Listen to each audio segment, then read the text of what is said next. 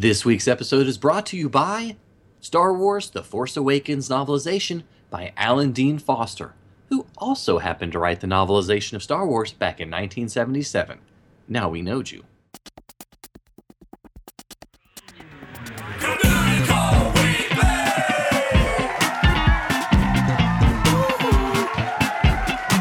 Communicore weekly. Come on and get geeky. With five around boats and five-legged goats. Communicore weekly. You might catch a freakin'. You waited all week. I'm sure you already know that it's the greatest online show.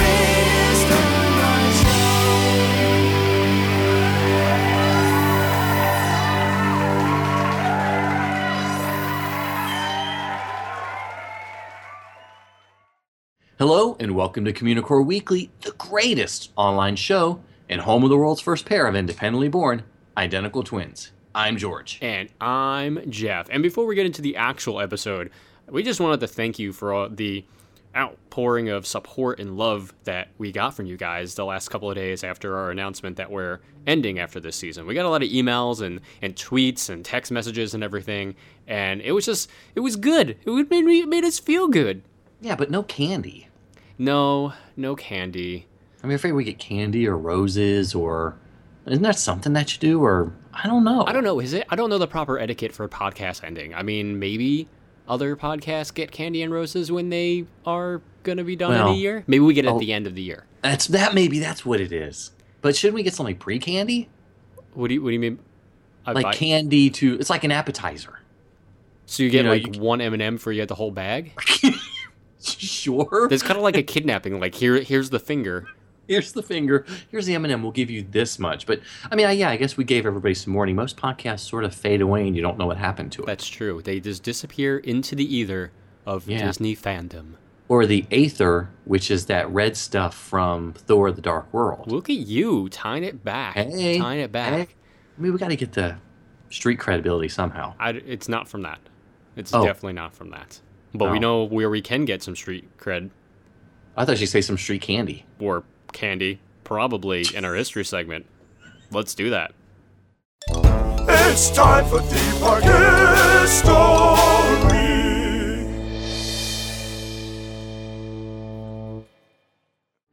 Busch Gardens Williamsburg opened on May 16, 1975, and was the fourth park opened by the Anheuser-Busch Company, not counting the original Busch Gardens Park in Pasadena that operated from 1905 to 1937, since it wasn't attached to a brewery and was more of a garden space. But regardless, that Pasadena Park, it still offered a nice template that would be used for the rest of the parks that Busch Gardens would open.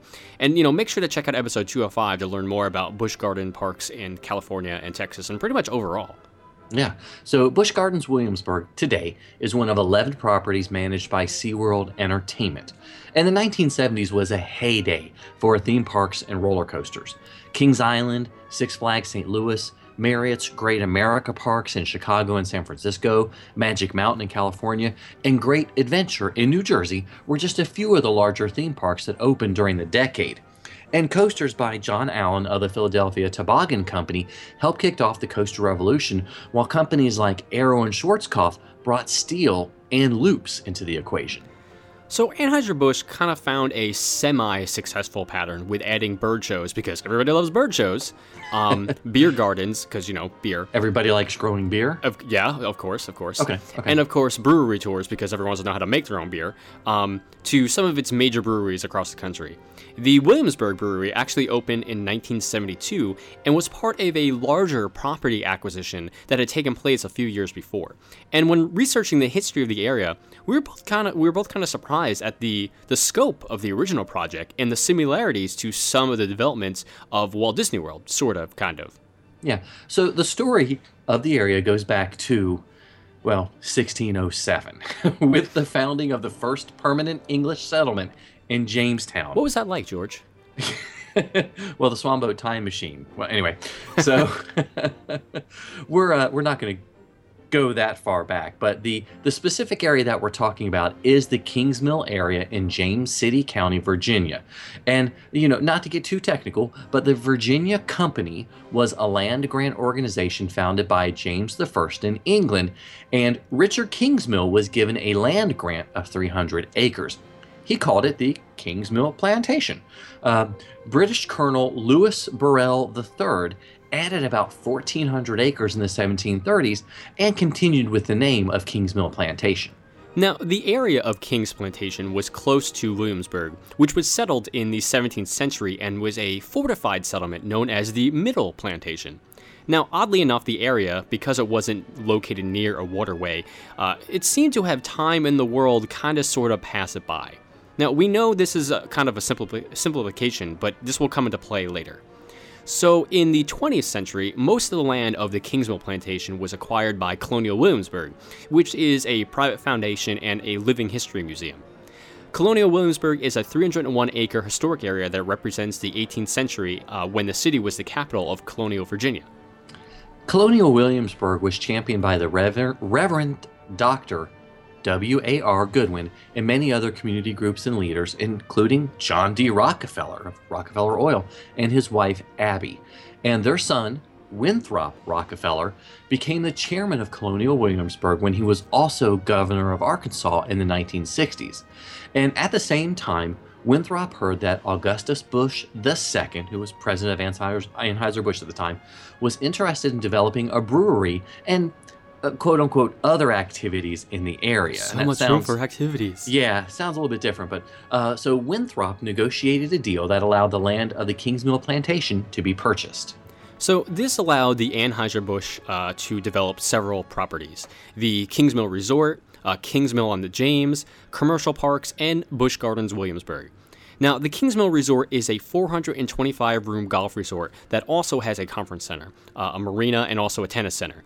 And when Anheuser-Busch was purchased by InBev in 2008 and the Blackstone Group acquired the theme parks, the Kingsmill Resort was sold to Xanterra, which kind of sounds like an awesome 80s hair metal band, but it isn't, unfortunately. So Kingsmill on the James is a planned community, and it stretches 3 miles along the James River.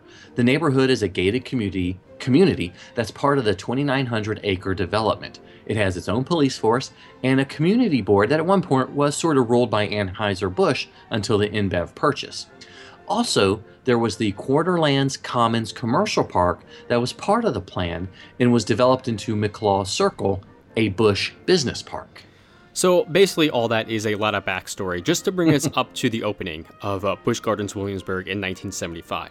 But, it's interesting to see how the development changed based on the history and the players that were involved. And unlike Tampa, the Williamsburg property would be open as a full-fledged theme park that offered tours of the brewery. So the park was originally called the Old Country Busch Gardens Williamsburg and had a theme that focused on European countries. When the park opened, there were 6 hamlets themed to very specific countries and time periods. Banbury Cross in England is the entrance to the park and is themed like we've just entered Shakespeare's time with Elizabethan shops and cobblestones.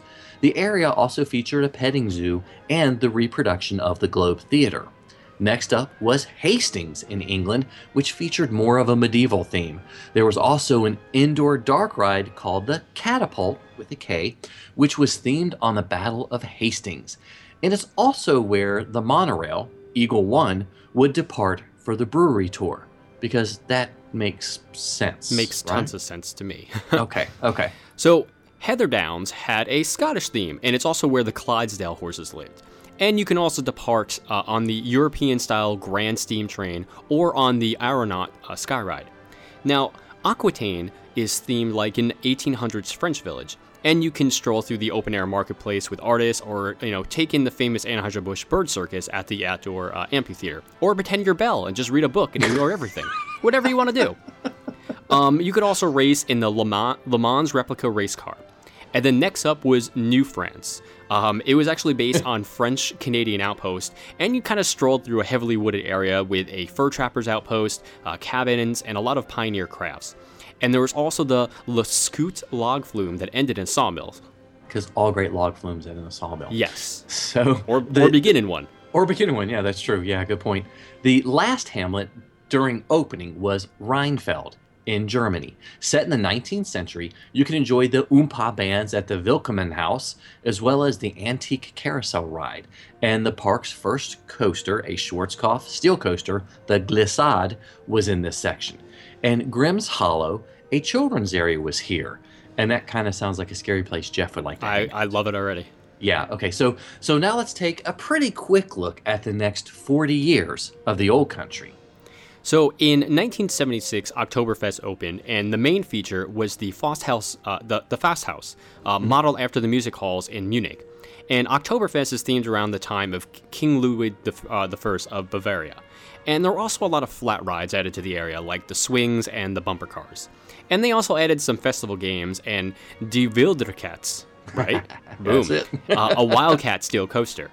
1970 brought Nessie to the Heather Downs hamlet. So the Loch Ness Monster steel coaster by Arrow cost $1 million and was one of the first roller coasters I ever went on. Yeah, me too. So San Marco, Italy is added in 1980, and San Marco would be stylized after the Mediterranean area and offer gardens and some few animals, like in a petting zoo. And there would also be the 1,000-seat La Piazza open-air theater. And over the next few years, they would add the Battering Ram, which was a pirate ship, and Da Vinci's Cradle, which was a flying carpet ride. And in 1983, the Wildcats would be removed for the addition of the Big Bad Wolf coaster in 1984. I love that roller coaster. And it was an aero-suspended steel coaster that cost $5 million. Fiesta Italia was added in 1987 and is themed around a fair celebrating Marco Polo's return from China. I mean, is that all for that? I'm just waiting for you to say it. Oh, okay. Oh, Marco Polo. Anyway, the Roman Rapids and the Gladiator's Gauntlet were added in 1988. In 1992, the park is simply known as Busch Gardens Williamsburg, and the Old Country part of the name was dropped. They also add Dragon Fire, a steel looping coaster from Arrow. And in 1994, Grimm's Hollow, the section for children that I would have loved, is replaced with Land of the Dragons, which is, I guess, still pretty cool. Yeah, you'd still like it. Yeah, sure, why not? Yeah. In 1995, Escape from Pompeii, Shoot the Chutes ride is added. Okay, in 1996, Anheuser-Busch was the sponsor of the Olympics, and they opened a steel wild mouse coaster called the Wild Izzy because, again, this makes sense. The coaster would be moved to Busch Gardens, Tampa, and is now known as the Sand Serpent. And speaking of coasters, Alpengeist, a Bollinger & Mabillard inverted coaster, is added in 1997. Love that one too. And Dragonfire closed in 1998 due to numerous complaints, and it would stay closed for another 3.5 years. Apollo's Chariot opened in 1999, and it's a hypercoaster from B&M. If you remember from our roller coaster episode, that means that the lift hill or the drop is over 200 feet.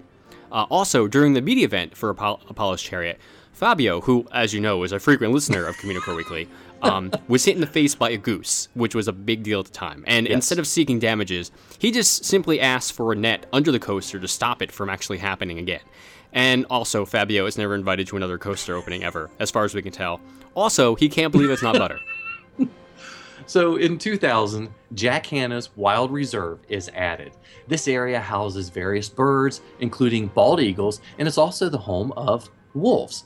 Killarney, Ireland, replaced the Hastings area of England in 2001. And this area then becomes home to the Eagle Ridge and Wolf Valley of Jack Hanna's Wild Reserve. And, I mentioned excuse me, that it also has the Europe in the Air attraction, which is a motion simulator taking you through the sights of Europe. So I'm thinking it's a little bit like Soarin', meaning Jeff probably doesn't like it. More than likely. The Curse of Dark Castle was added in 2005, which is very, very similar to the Spider-Man attraction and Transformers at Universal.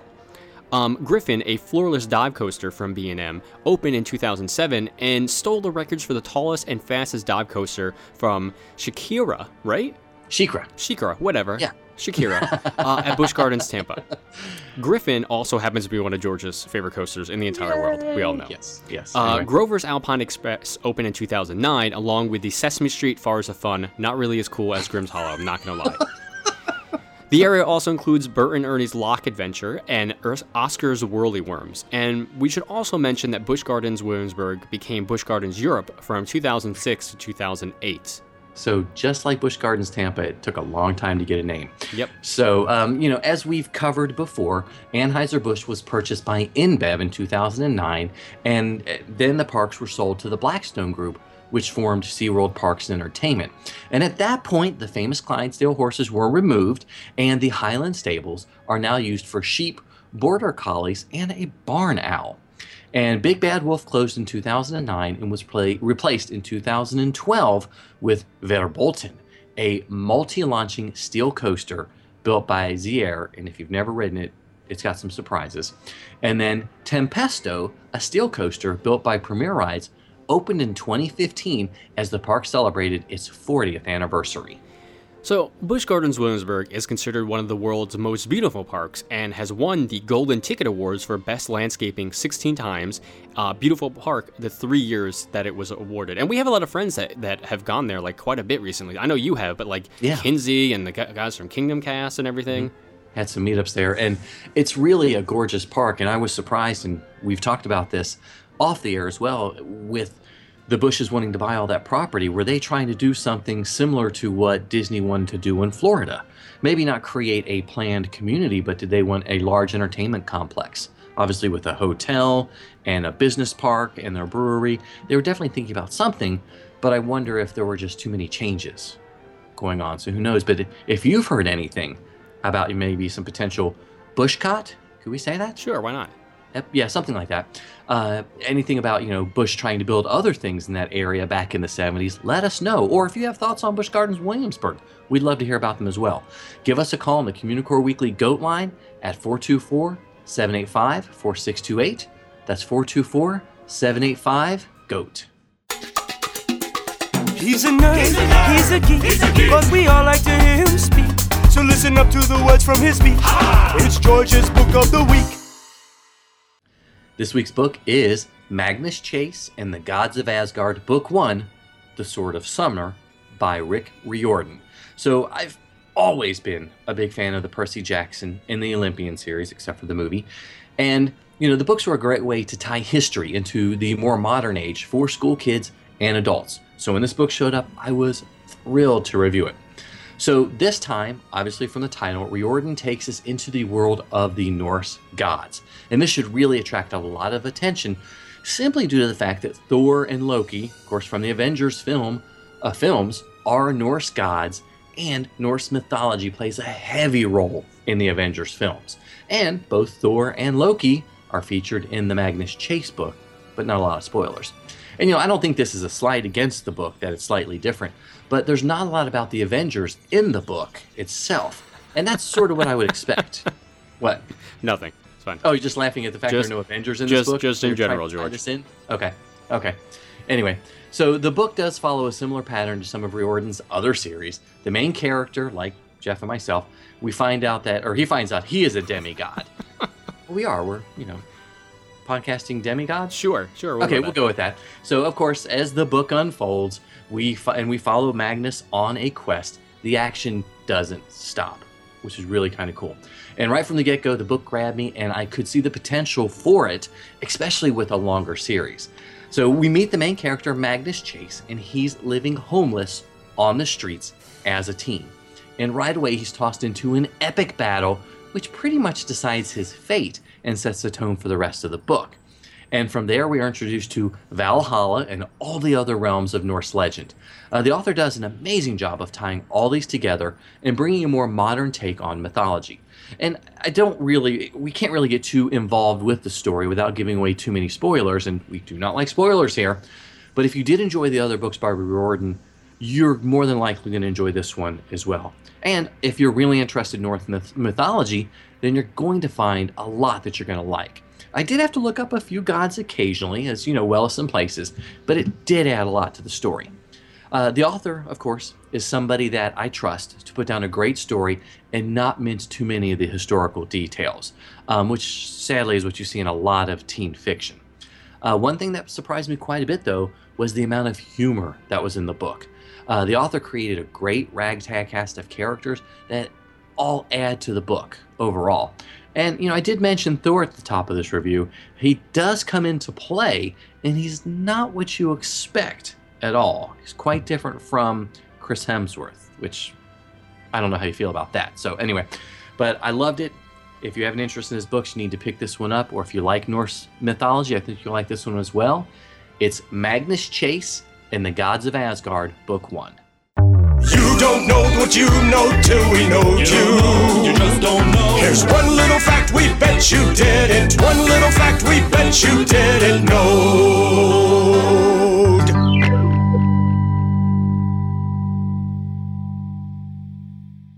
The first film made at Disney's Hollywood Studios was Ernest Saves Christmas. Now we knowed you.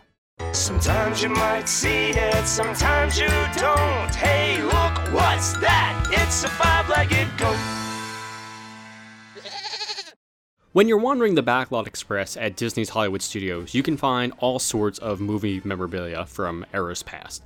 And of course, the most famous there is the stunt vehicle that stood in for Betty the Cab in Who Framed Roger Rabbit. But that's too easy for a goat. I mean, that's pretty obvious. It's right there. So we want to go a little bit deeper. So if you're walking around that little fast food area, you'll find the paint department. And taped to the indoor window there, you'll find call sheets from 1980s television shows such as Cheers and the 1989 film Star Trek V: The Final Frontier. Now, while neither one of those actually filmed in the park, they were very popular when the park opened in 1989, which coincidentally was the last time the park was popular. I tried not to laugh. I really did. You knew it was coming. I knew it was coming. I still tried not to laugh. But, anytime I could dig that knife in. We got to. But, seeing as how last week we let everybody know that the year of a million or so limited time cadets had not reached the final frontier. What? And we are continuing it for this year. We want to remind everybody every week we are giving away a prize. 1 week we're giving it away or having a sponsor. And we're also having Fairy Godmother Travel sponsor some of the prizes.